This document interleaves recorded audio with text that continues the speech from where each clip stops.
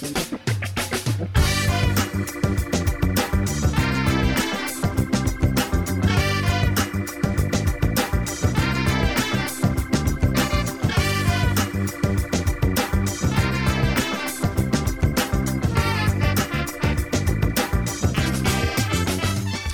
listening to the FoodTalk show.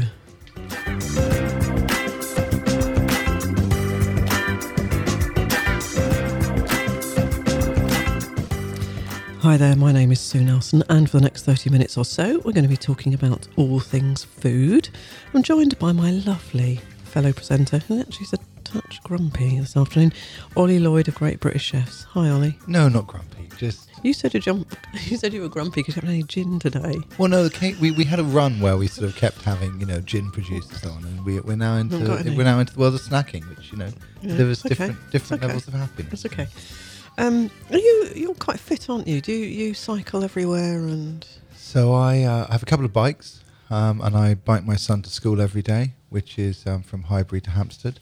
I will come clean that it's a massive hill in it, so I have a kicker on it, an electric bike. So it's like part exercise, part not. When I turn off the kicker part of it, the thing weighs a ton. Right. What it will do is it's got a massive battery on it. Yeah. So I occasionally overtake other dads. They're like, "God, you're so fit." Oh no, you're cheating. It's generally the way the conversation goes. So how many miles is that every morning then, roughly? About 25 minutes. So it's probably, I don't know what the mileage is actually.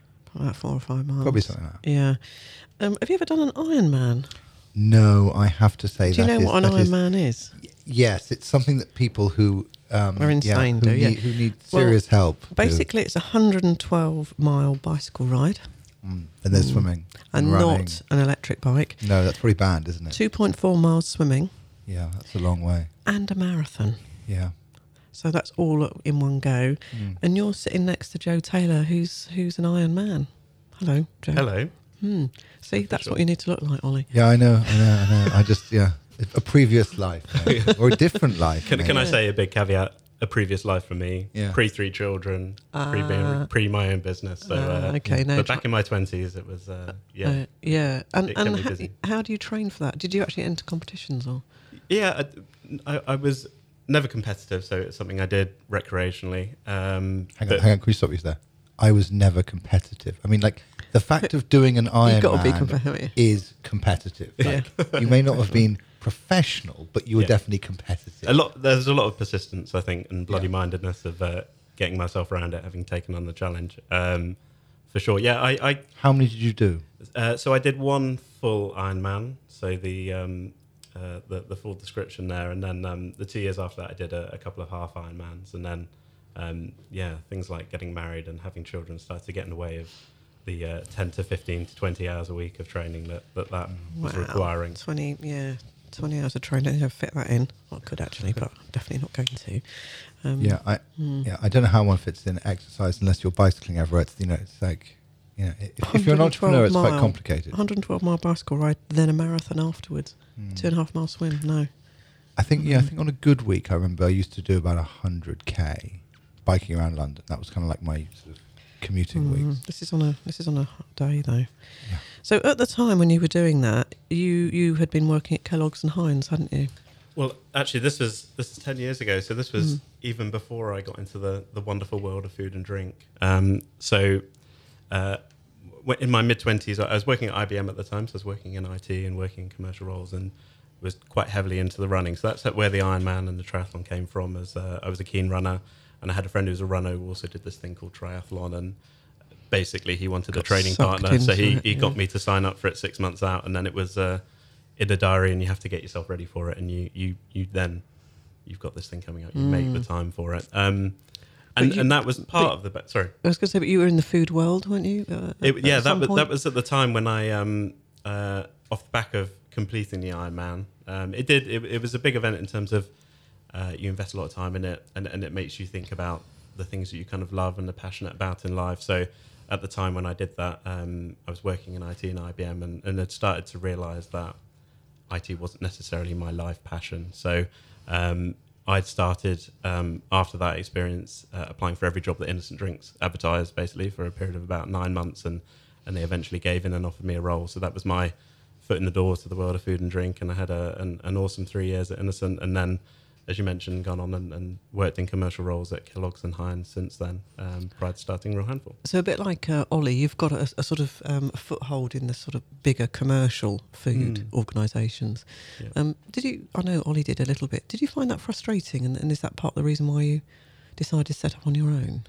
Or are you just stupid? Because you've got to be a bit mad to do this. Yeah, a little from column A, a little from column B, I'd say. I think Innocent was an incredible balance between the two. It was a company that was small but incredibly ambitious, so kind of acted like a big company, but really focused on bringing people into the business and encouraging that entrepreneurial spirit, which I think that's why there's quite, I was saying, prior to coming in, there's quite a few people who are ex-Innocent who are now out there kind of giving things a go within food and drink and food and tech. Because that was the culture, that's what you encouraged to do. It cultured and it gave people the confidence to go and do that. I think that was my first role in food and drink, going to Innocent, and I think actually I took a lot from going to the bigger companies, the Kellogg's and the Heinz, and my roles there became a bit broader, and you start to, at Heinz, you own your own factory, so you get to go and play around in factories and understand how things are made, and you see the kind of start to finish from procuring ingredients through to products sat on the shelf. But on a very, very big scale, on a different scale. On a very, it makes me laugh when I think back at some of the numbers we used to work, the amount of ketchup I used to sell to McDonald's when I was working at Heinz, relative to trail mix today. But still, that was the, I think the experience at Heinz where I started to do broader roles was what gave me the confidence to give Real Handful a go. Having had that entrepreneurial experience at Innocent and seeing people getting out there and doing it themselves and growing it, and then you step back and you spend time in a big company and you understand the kind of methodical approach that you do need to put a safe product on shelf. What they're good at and what they're bad at, and what small companies are good at and what they're bad exactly, at. Yeah. I think it's one of the interesting things, which is I think there's always that tension between entrepreneurs in the food world who go straight into doing something they're passionate about. They're like, I have this idea, I like jam, I'm going to make a jam.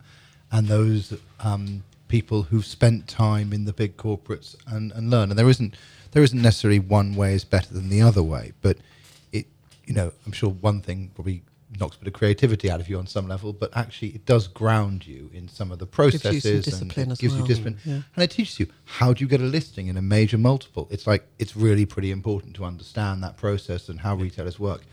And in some ways, better to have people who can nurture you and teach you some of that stuff rather than taking a crack at it from scratch. Well, with your own money and failing and trying and failing, because you can sort of burn through that cash and run out in the end if you're not careful. Absolutely. We have had discussions, though, Ollie, that we do think even more now than ever that the bigger companies are really struggling to innovate, though. They are. And I think that's partially because, when you've got an enormous factory that produces ketchup for McDonald's, it's very hard to unthink that factory. And, when I worked at Unilever and worked on Persil in the days, when they were still selling, standard powders and working how to launch tablets, it was like, oh my God, we're going to kill our tablet, we're going to kill our standard powder factory. And you have these massive assets that you are actually concerned about. And responsibility. How do they evolve? Yeah. And so I think that ultimately, when you've got a lot of stuff being sold in a particular format, it makes it harder to completely unthink that and think about another approach, which might in the early days have a worse margin, be more complicated, make all your other things fundamentally unthinkable. And so I think that's partially where they struggle.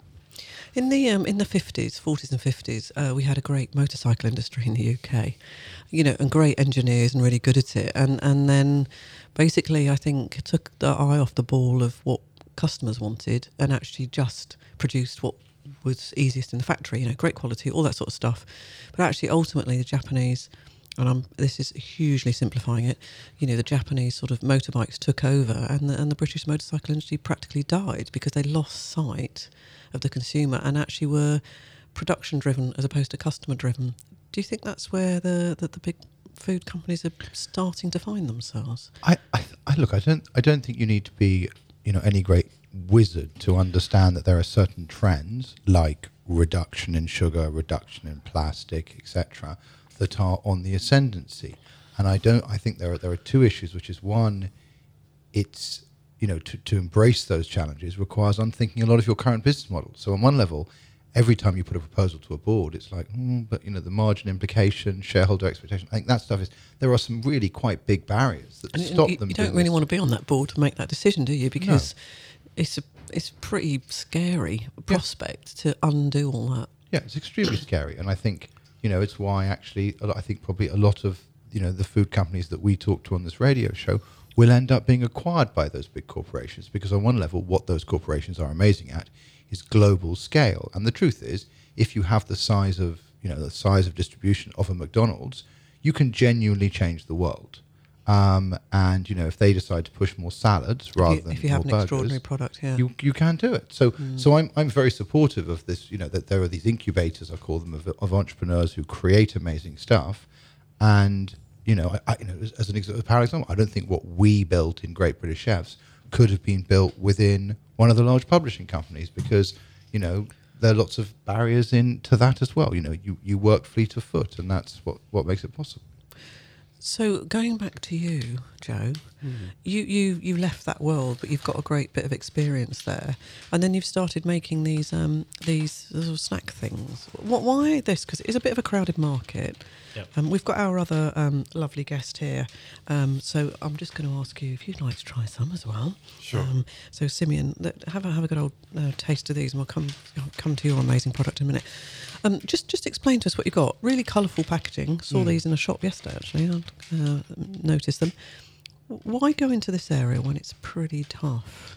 I think it... I'm going to open a packet here. Yeah, go ahead. For it, yeah. Make some noise in the background. It's absolutely a competitive market, I think, snacking, as you say.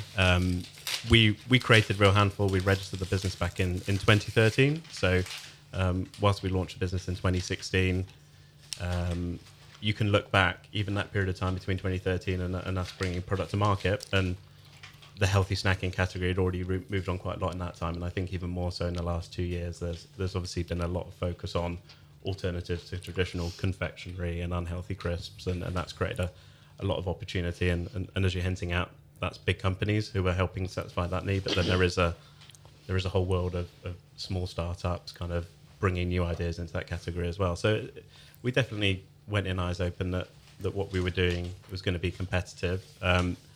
With Real Handful, I guess as the name suggests, we started that with a desire, a passion to make healthier snacking a little less serious. So we don't take ourselves too seriously. Our snacks are based on natural nutrition. So that's our promise in every product, is natural plant-based fibres, proteins from the ingredients that we use in air-dried fruit and nut and seed. Primarily. And this is from your sort of training Ironman background, where you're trying to get good, nutritious stuff while you're training. Exactly. Yeah, and the launch ranges that we launched back in 2016 and we've just refreshed is our trail mixes. So we took an inspiration from my experience of having trail mix over in America. So I was on a big hiking trip, and I've got a terrible sweet tooth. So whilst I've worked for companies like Innocent, and I understand all the kind of the important side of nutrition, ultimately I love having a snack that's got a big amount of flavour to it, a big focus on flavour, or that little bit of kind of permissible indulgence in it. You're a little bit keen on chocolate, aren't you? Yeah, basically. So what we've got here is we've got the packaging's very, very bright and colourful, which is lovely, and we've got a sort of a handful, why it's called Real Handful, of sort of fruit, nuts, chocolate mix. So you've got a sort of, it's not just sort of raisins and nuts, but you've got little bits of chocolate in there that have got sort of flavoured orange and stuff like that. Exactly, and so that's there's what a bit of good. Yeah. But a tiny bit of naughty. Yeah. So all of those snacks are kind of 75% dried fruit and nuts, so you're getting that natural nutrition. We're not doing anything to the nuts. They're kind of raw nuts in their kind of truest form, and then what we do is we work with a flavour house. So we kind of naturally flavour infuse those fruits. So you just use plant materials to just add an aroma and a flavour of something like espresso, something like blood orange, and that just makes something like fruit and nut snacking, which inherently is better for you, a lot more interesting. And that was a snack that I turned to in triathlon training over the quite heavy protein bars that were out in the market at the time. When you sat on the bike, you want something a little bit lighter, a bit more digestible. Because Ollie, a couple of weeks ago, we had Susie on, didn't we, from Primal Pantry? Yeah. And she was saying some very interesting things. Is that a lot of the sort of news agents and others have got a whole row now of Cadbury's and Twix and and actually they're not really selling as much as they used to, and are really sort of wondering what they should have instead. And this is the sort of thing that they should be having, isn't it? Because that's what people are looking for. Yeah, I think everybody, today you want it all. So you want a snack that tastes great, but you also want to kind of go away from that experience of eating it, feeling good about itself, share a picture on Instagram with your friends, kind of. I think there's just a much greater recognition and awareness from people of the level of kind of unhealthy and unnatural fats and added sugars in products, so that they're just very cognizant of that. It's interesting because, actually in the UK, if you ask the question, and admittedly this data comes from January of 2018, and we're actually just redoing it at the moment. If you ask the question, do you agree with the following statement, I am trying to reduce the amount of sugar I take into my body, 42% of the UK agree with that statement. So it's quite a broad thing. But I think what's interesting in some ways about, no disrespect to the kind of the bars versus the trail mixes. The trail mixes are quite unprocessed. Yep. They are, and I think what's interesting about them from a consumer perspective is you're actually encouraging a healthy eating behavior, which is, because actually you don't need a brand to bag things up. Actually, in America, they're much better, I think. Trail mix is a very American concept. They make their own trail mixes. It's kind of a bit more understood. Yeah. And actually, the interesting thing I think about the trail mix category is that, yes, you're a great on-the-go solution, but actually it should also be encouraging a healthy eating behavior, which is making your own ones and actually starting to play. Whereas the bars, I think, are much more, I'm going to use the word processed in a negative way, is that they are a different thing rather than still in their raw state. I know you're bit treating harder all to do, really. Yeah. Have you had a quick taste of that, Simeon? Yes. I noticed you finished the whole packet. You didn't even look up. I liked it very much. You liked it very much. I'm a fan of orange chocolate, so it was. You might have to take a couple it was more of a those dead home cert then. on me for sure. Which, interesting to Ollie's point, is something we were just talking to a couple of customers in America recently, and they hate chocolate and orange. So it's interesting when we look at, we've tried to execute trail mix for a UK audience. They have no taste. No, they just have not had Terry's chocolate orange. They weren't brought up on it, were they? No, we know. I mean, that sort of it's not yours, it's Terry's, or whatever the line was, which was in the advertising years ago. We are chocolate and orange is a British thing. Yeah, it's like Marmite. You brought up on it as a baby. That's it then. So we're just going to hand over to you now. So you are making, completely different to this, the most amazing burger, aren't you? We are indeed. And it's a big thing in America, I know, and people are trying to do it over here. But same thing, as Joe, people are looking to have probably the same type of thing they used to have, but in a healthier version. So why did you home in on the burger? Do you want to explain exactly what you've managed to produce, which is really interesting? So we are a food technology company. So we are producing extruded proteins and manufacturing them in a certain way where we can replicate the texture and the fibre of actual real animal meat. So it's no secret that we're not going to be able to feed the 9.8 billion people that are going to be living on the planet in 20 years using our current methods.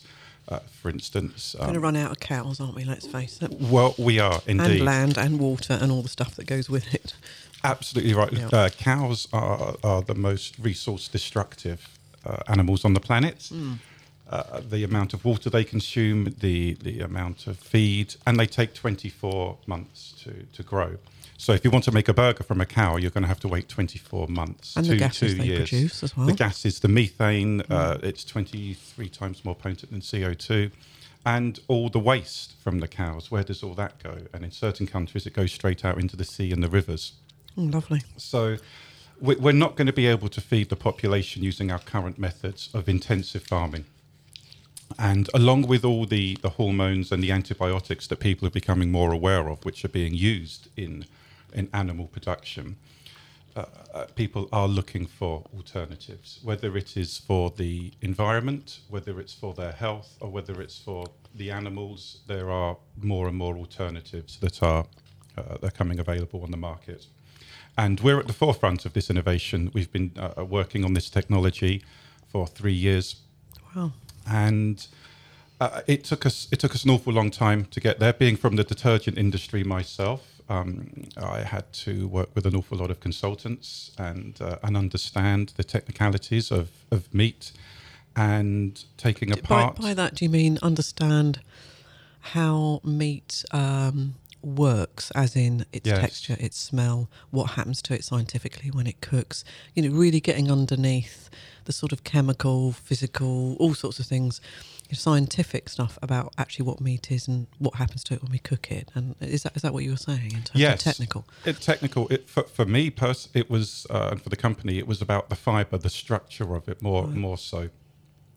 How it was actually binding together and how the fat was actually bound into the actual muscle fibre. And our goal initially was to create a British sausage that was that no one could differentiate from an original, which we actually do have under wraps. Because that surely is the key. Is that people want it to look, taste, smell, have the texture, etc., etc., etc., bite, mouthfeel, all that sort of stuff. Yes, indeed. So indeed, if they're going to swap. If they're going to swap. So where I came from in the beginning, if someone is first of all looking to go vegetarian, vegan, or flexitarian, or just reduce their meat consumption by going meat-free Monday, the first thing they look to do is to replace what they're currently eating, beef burgers or pork sausages, with something that tastes similar but without the guilt.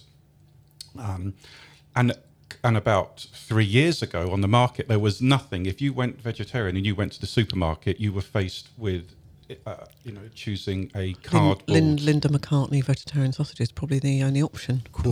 I'm not going to mention any brands. Yep. But, well, we are, so you can mention what you want. But what I would say is there wasn't, there wasn't innovation. And but I also think there wasn't demand, I would argue. So I think that the demand has changed. I mean, there's been a step change, I would say. Meat-free Mondays is not a new thing. It's been going on for 10, 12 years probably. But I think that in the last 2 years, there's been a real movement, yes, towards more vocal vegans, but also more towards people saying, I want to reduce the amount of meat I consume. And that's clearly grown in the last few years. It's got beyond what I'll call, the Chiswick Islington belt. But I think my sort of point, which I was trying to make, is that if you're vegan, you're probably quite happy going on, in the sort of whatever, getting plant-based or whatever. If you're trying to make a move to cut down on meat, and you're naturally, you love meat and you're a bit of a carnivore, you are naturally going to look for something that feels like meat, tastes like meat, which is a slightly different market, I would say. So that's what I was trying to say, Simeon. Yeah. So we're aiming our products at the carnivore, omnivore market, people who are actually looking to cut down. So, for example, our burger is available in one of the most carnivorous places in London called Dirty Bones, and it's on the menu there. And we're the second best-selling item on the menu already. Wow!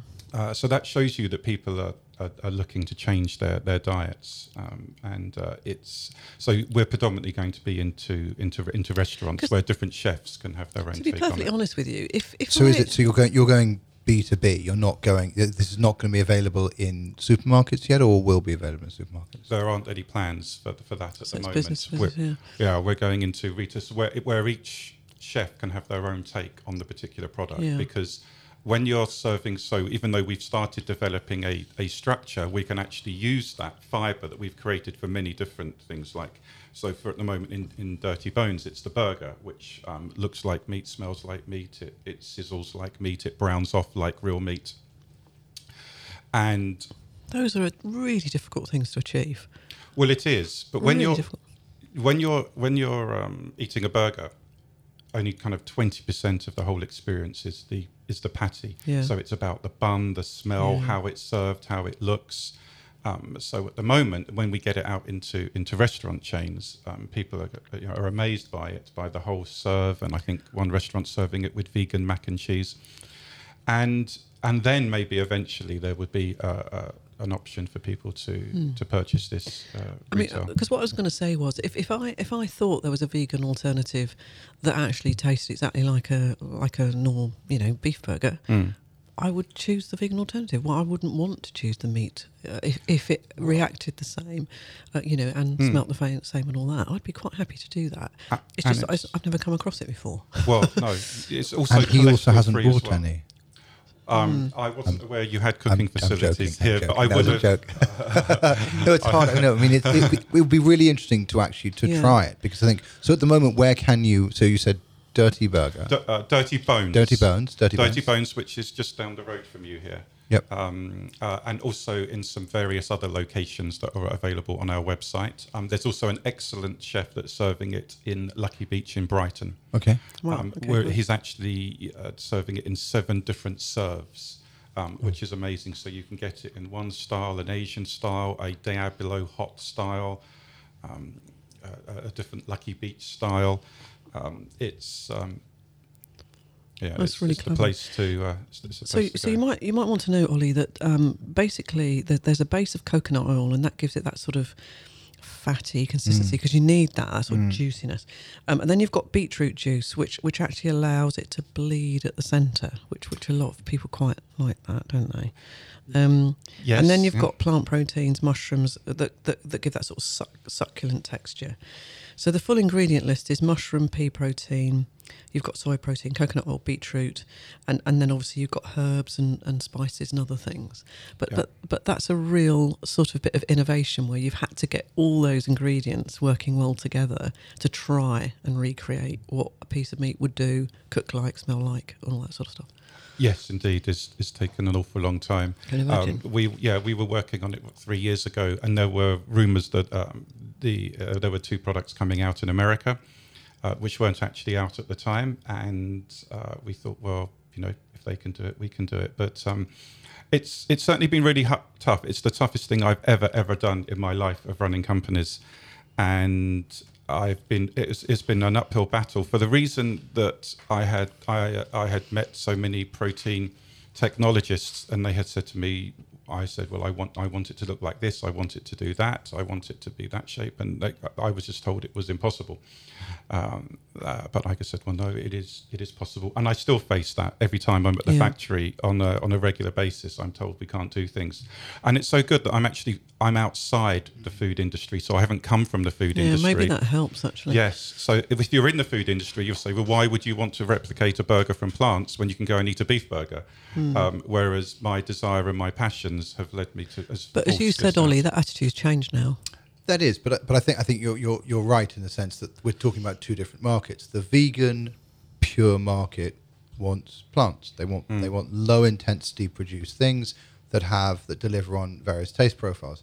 If you come from the world of meat eaters and omnivores, actually, as we know, over 30% of people are trying to eat less meat nowadays.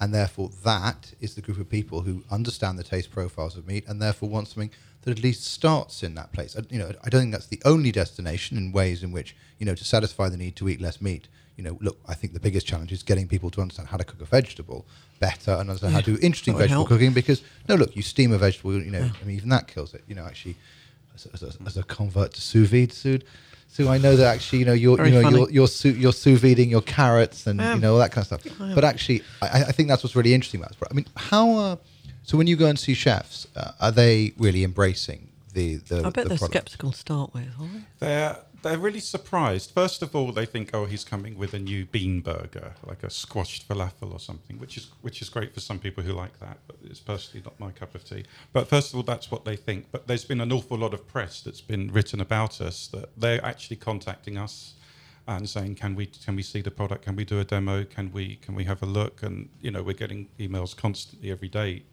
from people, from chefs wanting to try the product. First of all, when they see it, they're kind of bemused by it, first of all, because of how it looks, and it looks quite realistic, and they want to see it cook. And I think they kind of feel that, interesting, they can do it. But I think they give it a go themselves with the similar ingredients to us, and it doesn't work. But I think they're very, very interested. They know this is a growing space. There's been a lot of press all over the world about these products. So, Joe, have you got any thoughts on this sort of revolution? I mean, in a way, I think Simeon's trying to do what you're doing is can I do this realistically? Can I do this, healthily in a sector that everybody's very used to and is got their thoughts about? Yeah, well, I think first of all, I want to find out where this dirty bones place is. I think because I'd love just listening to Simeon talk about it and the passion and the investment of time and effort behind the product. I'm really intrigued to try it because I'm just cutting across you, sorry, but movingmountainsfoods.com. If you go on there, there's some great videos to watch actually. So have a look at that. That's quite interesting. Yeah, I think I'm like the rest of the kind of the UK and Europe and the world now, in that you watch Conspiracy on Netflix. You kind of everyone's increasing their awareness and education in the space around the meat industry and looking at alternatives. And not about, for me, it's definitely not about cutting out entirely, but you are actively looking for choices, for switches that you can make that you feel great about. And because meat should be a treat. Yeah, absolutely. And just because the technology and the awareness and the way we cook and, educate around the cooking of these kind of plant-based alternatives is improving as well. So there are obviously great options out there for consumers. Now, Ollie, in the news a few weeks ago, it was said that Sainsbury's are going to sell their first ever fresh bleeding fake burger, as they call it, but they're actually going to put it next to the real meat version in their cabinets. What's your thoughts on that? I think that's right. I think, in the end, if you're trying to target... look, it's like there's the free-from aisle in the supermarkets, like there's some kind of, minority group. It's... actually, the truth is, get this stuff in the main aisles. People walk in, they go, okay, I'm looking for my chicken for the weekend, and they see this and they go, ooh, those are the highest traffic places in the stores. That's where I think the interesting thing is when you start selling them to butchers. That's Simeon, the bit that actually, but it's quite interesting because look, the interesting thing is that the top end butchers believe in quality, and actually, there are lots of. Who's is it Macades, your friends down in Macnades, down in Faversham. It's those amazing sorts of people, I think, that actually would really be interested in that because you need to be in the right kind of environment. But I think it's so you said you're getting a constant stream of people phoning you and wanting to demo the product. What's holding back the growth of the can you meet demand? Is that certainly? We're able to scale. It's the length of time that some chains take to decide on their menu changes. Oh, for goodness sake, get a move on, chains. Get with it. We got loads of give them menu out there. cards, which I have. This is an example of a menu card, which we say that you don't need to change your menu. You can put that menu card in, and then just serve it like that. They do drag their heels. We are still about 2 years behind America in the plant-based movement and everything like that. They are kind of leading the way, but it is all European technology, by the way. Well, fascinating stuff. We're going to hear loads more about vegan burgers, I'm sure, because burgers are just intrinsic to people's ordering when they go out, aren't they? You've got to have one on the menu. That seems to be the thing. I'm really keen to get you to come around, to test this, to actually sort of see what because we're a hardcore foodie organisation that really believes in kind of quality, and it'd be really interesting to see actually what do top end chefs, what do those kind of people think about this kind of thing. That's an interesting thing, Simeon, because obviously Great British Chefs that Ollie runs, full of amazing chefs. It'd be interesting if you did a little event, what do they actually think of this kind of stuff? Because I think as you say, a lot of this stuff is sort of slightly breakable patties and. Actually, a lot of it's can be rubbish. But I also think at the other end of the spectrum, most beef burgers are terrible. If you agree. I remember having to eat. I ate at Wembley once, going to a concert, and the whole patty fell apart, and I remember tweeting angrily, to the head of whichever corporation it was that made the food there. And actually, the one good thing is the quality of burgers generally is pretty rubbish actually. So, it's rare that you get a really good one. So if you're producing that's really like a good burger, that's a massive step change. Yeah, it's indeed. They are made, the grinding here in the UK is much smaller. So the patties, the actual beef, when they grind it, they're grinding up all the fat and all the gristle to make the lowest quality burger they possibly can. It's all about price. Yes, it's all about price and having it as cheap as possible.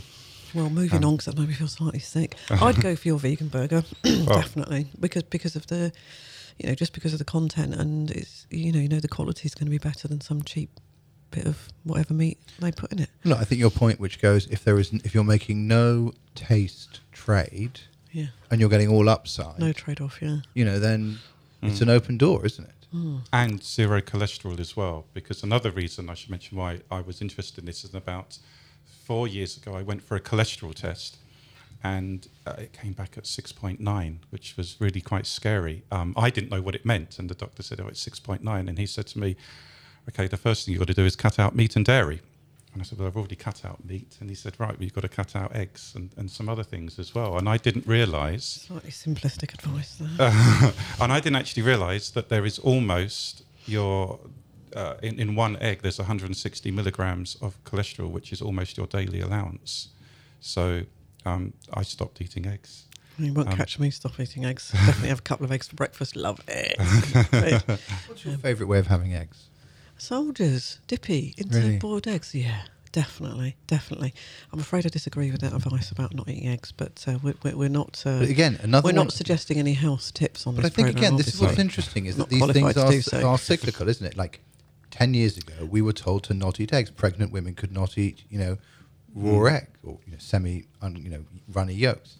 Now that's totally changed. Yeah, because salmonella has been eliminated. Yeah, but it's interesting. This stuff does change, and I think this is, you are on the edge of another revolution, and it'll be weird to look back. I think in 10 years to look at our meat eating habits today and see where they are in 10 years' time. Well, that's a very good place to end the programme. We could carry on forever on that particular topic. So, Simeon van der Molen, thank you very much from Moving Mountains. I would advise you to go onto movingmountainsfoods.com, and they've got a little section on plant-based diets, and there's some really interesting stuff on there. There's a video of the burger in action. So, Joe Taylor, if you want to find out exactly what it looks like, go and have a look on that. And that's Joe Taylor of Real Handful, and that's realhandful.com. I know your website's under construction at the moment, but it will be all set up launching before the weekend. Soon. Very good. And I've just had some of those lovely things. They're very colourful, good for kids as well, actually. Quite attractive to kids, I would imagine. Yeah, be careful because it's nuts. New news later this year. Very good. Very good. So you've been listening to the Food Talk programme, and that's about, we've had burgers, nuts, and all sorts, and Ironman, and eggs. And Sue is actually doing an Ironman in a few weeks. So. Ironman for the over 55s. Yes, of course I am. You've been listening to the Food Talk show. Shut up, Ollie. Which is now syndicated to lots of radio stations, but the best place to do is listen to it on your iPhone, on your podcast app, or at iTunes. And thank you so much. I hate you though, Ollie Lloyd of Great British Chefs. Thank you for joining me as my co-presenter. It's been great being with you. If you've got any friends that are proper friends, unlike Ollie, and they're doing something really interesting and groundbreaking, please get in touch with us via Twitter on @FoodTalkShow, because we'd love to feature them. And if you want to listen to any of our hundreds of podcasts, go to foodtalk.co.uk. Have a good week now. Bye.